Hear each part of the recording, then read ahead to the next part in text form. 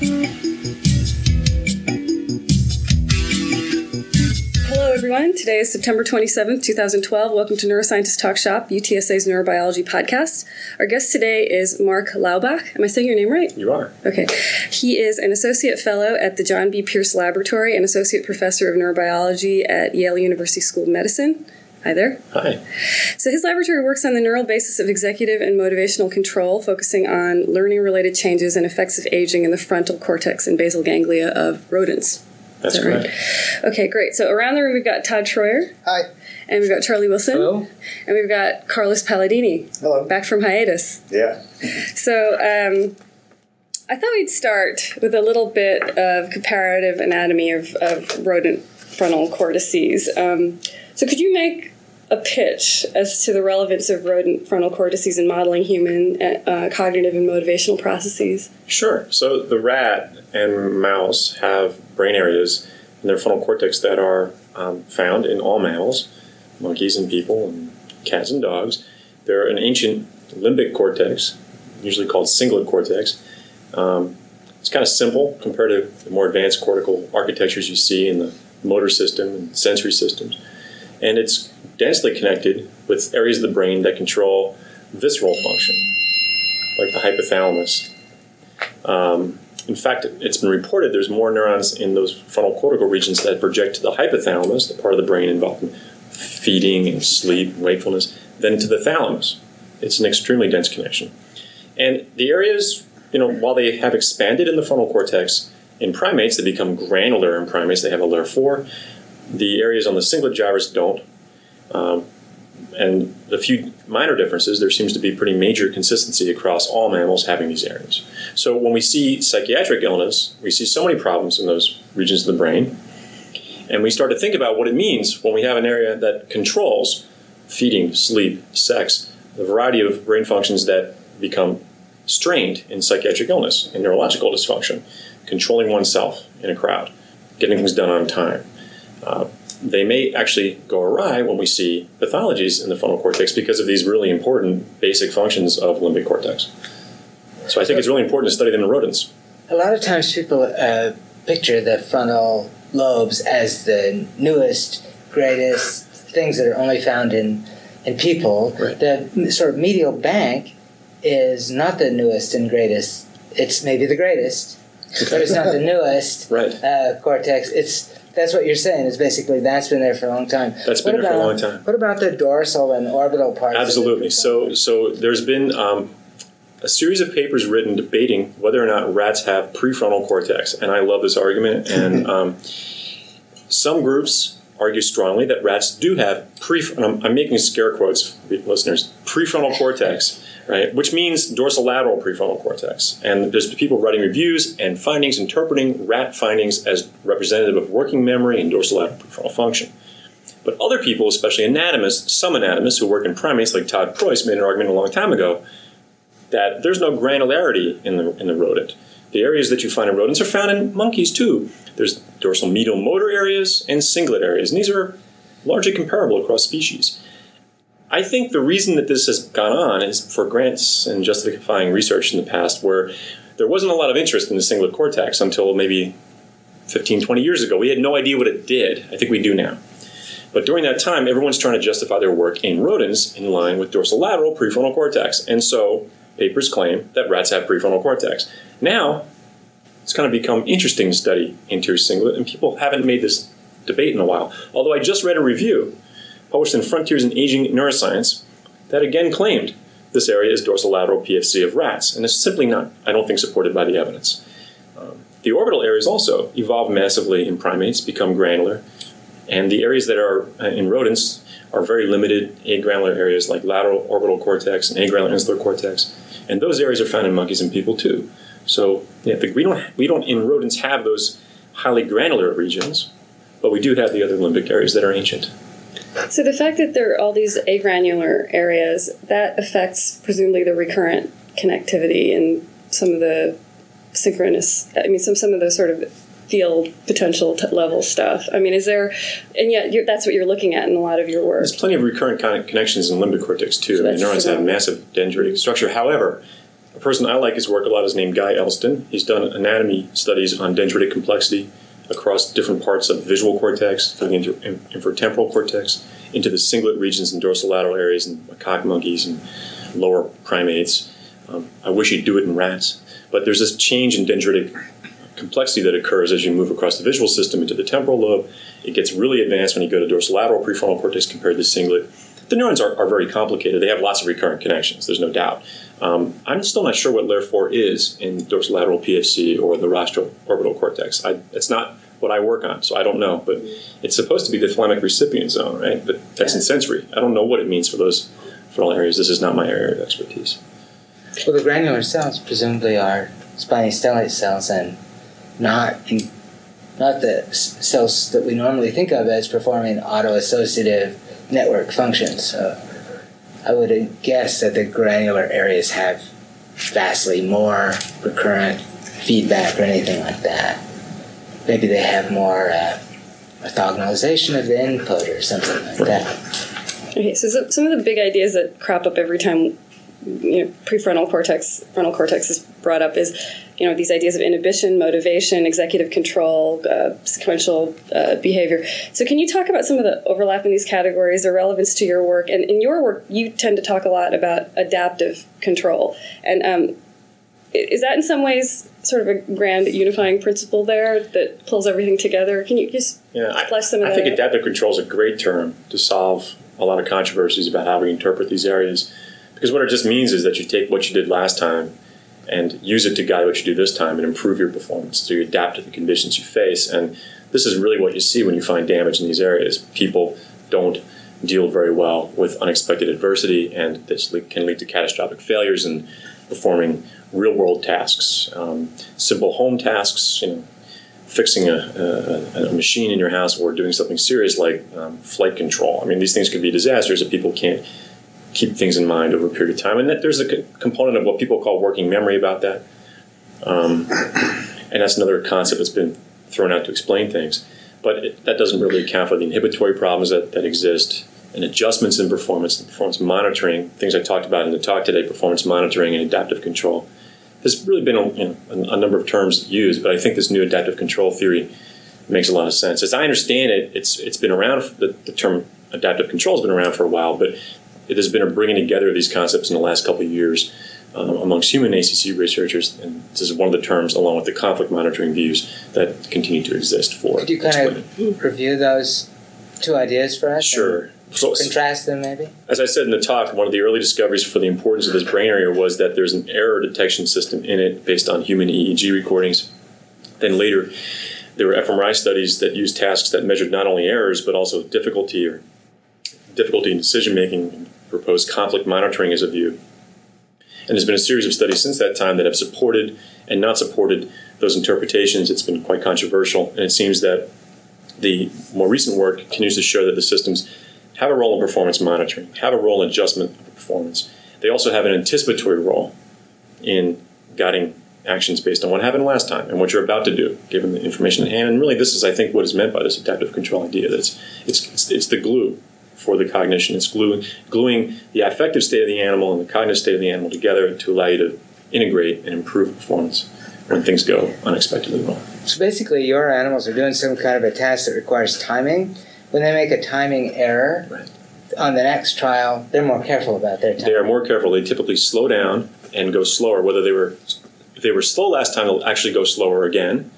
If they're too prompt, they were too quick, they'll slow down.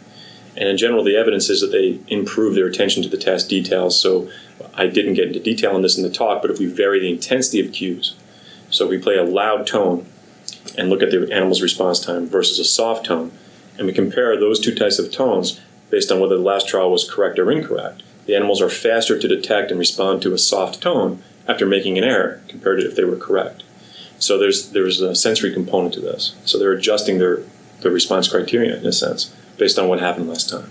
And that's the idea of adaptive control. Boost attention to that cue, make sure you're right next time. So switching away from your internal prediction and paying more attention to the sensory cues. That's right. That's right. And if you've been too premature, you might also then pay more attention to your internal state to slow down, maybe to apply more inhibition to your actions, or just generally be more calm performing the task. So in for example, single unit recordings, would you just does something like the signal to noise ratio improve do you have a better signal to noise ratio if you had an error just previously? Well, this is a really good question, and we're in the middle of a podcast, but I should go look at that because it's known that signal to noise ratio has changed in working memory tasks, as Amy Arnsten, Patricia Goldmer, Keish's lab has shown for many years in their recordings. And honestly, that's the first time anyone's brought that one up, but we should go look at that on errors.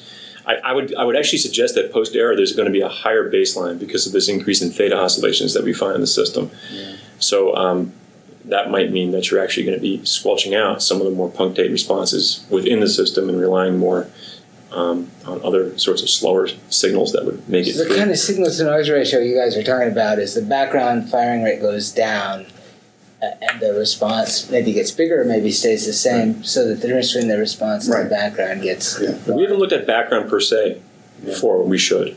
Yeah, I mean, so it's a good question. Just be the ratio of the two. Yeah. So the background could go up, but as long as the response itself goes up even further, right, then that's okay too, I suppose. Right. Yeah, we just haven't looked at it yet, but we will definitely look at that. Usually, an error like that in people is associated with a little bit of an emotional response. True. Yeah. Right. And so a cingulate is sort of sometimes associated with emotional responses and things like that. So you imagine this is a window on that is it possible to test in some independent way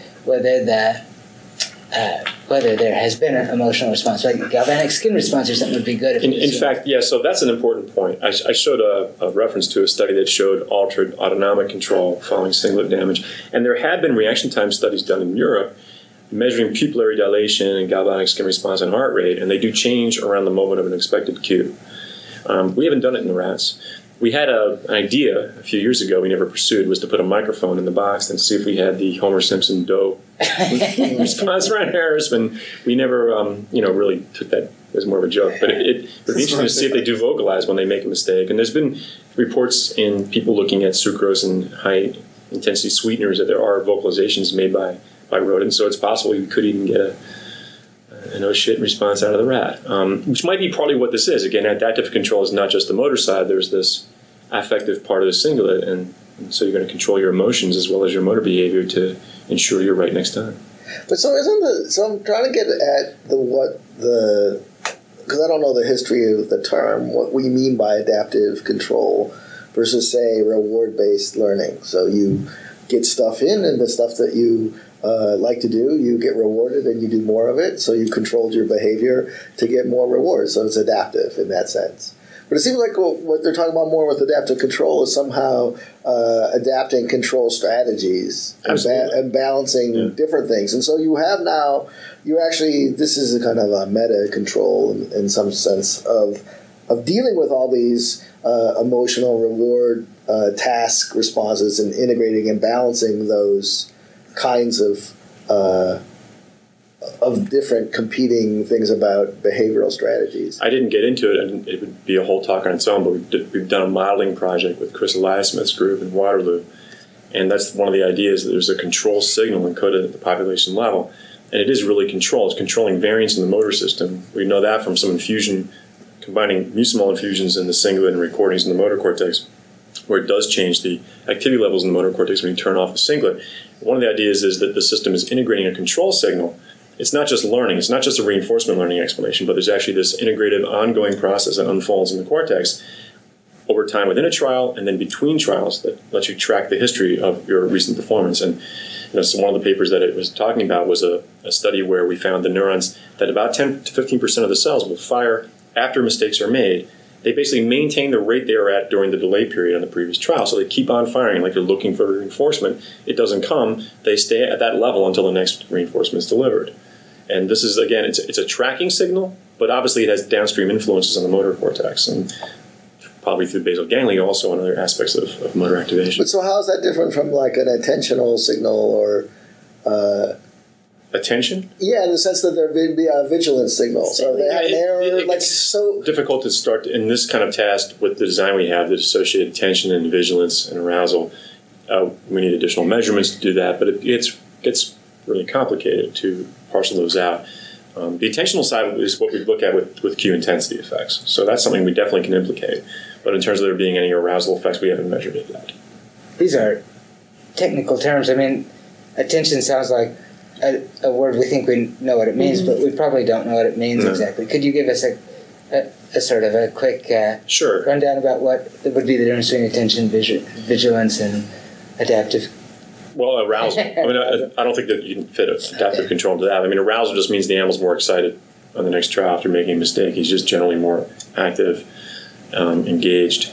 And in terms of vigilance, basically along the lines of signal noise, people like Gary S. and Jones have looked at this. You're just going to get boosted throughput of signals, and the animal's really increasing the general gain on the system in a more specific way than just being aroused and running around or getting excited. And then the attentional side is really focusing on the information that's useful in the task and responding to more difficult discriminations like the cue intensity. But to really, like even in the case of cue intensity, we needed to do things like vary the background noise. There's a lot of other things to do to really hone in on this. That the effects so far just suggest that as an interpretation. It certainly isn't the end of the line for these really simple experiments. There's still more work to be done.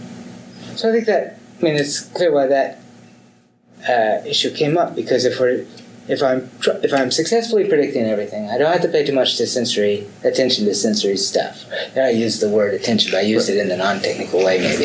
But what you mean is vigilance. Okay, so well, you're paying attention to the task as opposed to being vigilant for something external. That's right. So I could be paying attention to my own internal predictive capability, but I suddenly realize it's failed me.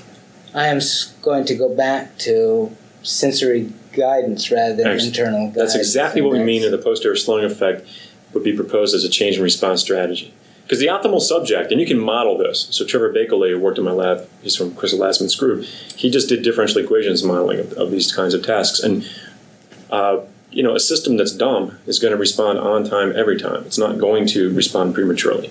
But for some reason, animals and people make these premature responses. And maybe it has to do with practice. When you're learning, you're waiting for something to happen, you get reinforced, you respond to the cue, you start to become an expert at the task, you start to play it as a game. You start to speed up. I don't want to say that rats can do this, but I know people try to beat their performance. They try to get better at things, and you start to make mistakes. Whereas if you just knew what to simply wait and respond, there's no reason to respond prematurely. So simple systems, just mathematical systems, will do that. When you add in the controlling systems, you actually can start to induce errors because you're trying to control things, and sometimes the calibration's off. That's one of the things with phase aspects of these signals are controlled in part or associated with oscillatory activity in the system, and you're having these cyclic processes going on. One possibility is they're being used to calibrate. It may not be that they're really so much exerting control, the phasic aspects of the system, but they're calibrating the activity in the system by changing the way that the spiking activity can be integrated across many neurons. You give them something to tune into, and you're able to calibrate your system down and be more precise in evoking a response. So I have a question. Yeah. So a lot of your work, and you just mentioned that you're looking at phase, which is from EEGs, and then spiking activity, which is from single units. The way I understand it, EEGs are not spikes, right? They're more synaptic potentials, whereas single units are action potentials at the level of the soma. So how do you go about correlating those two? They seem to be different things. So if you're getting an EEG that's somehow localized to an area, local field from is that actually reflecting the input to that area, and whereas the single units is actually reflecting the output, right? Or what? I mean, as I understand the current thinking, that there's a combination of both synaptic activity and the output activity measured in the local field, and it's still not entirely proven what is the source of it. But I wish someone would model, the full field, but it's also a non-trivial thing to model. Probably why it hasn't been done. There's been an effort to link neuron with a spiking simulator named Neuron with some field simulators used in physics, but I haven't. It's been done in some parts of the brain, but places where there are not too many different cell types doing too many different things. It's a hard thing to do. I think in the cortex is probably a worst case scenario. You'd have to create the fields generated by every different neuron type and all their different geometry. It's a little bit easier in a place where the cells are basically all the same type, and that's where it's been successful. Okay. So just to answer your question, what we've done is there's a couple techniques. So one is to do what's called spike field coherence. So you're taking the spectra of the spiking activity and asking if it's linked to the spectral values for the fields. And so you want to see if spikes are in a sense nested within, if they're occurring within the little ripples that comprise a local moment of theta activity or beta activity. And that's what a lot of folks have done. It's useful. It sort of shows you it's there or not. It doesn't really tell you if it changes how the neurons fire. The other thing we can do, and it's something that we've been working on with some papers that are in progress right now, is to use regression and try to predict spike counts as a function of behavioral variables, like in the task we have, how long the rats wait, how quickly they respond, but also in terms of the local power and phase of, for example, delta and theta oscillations.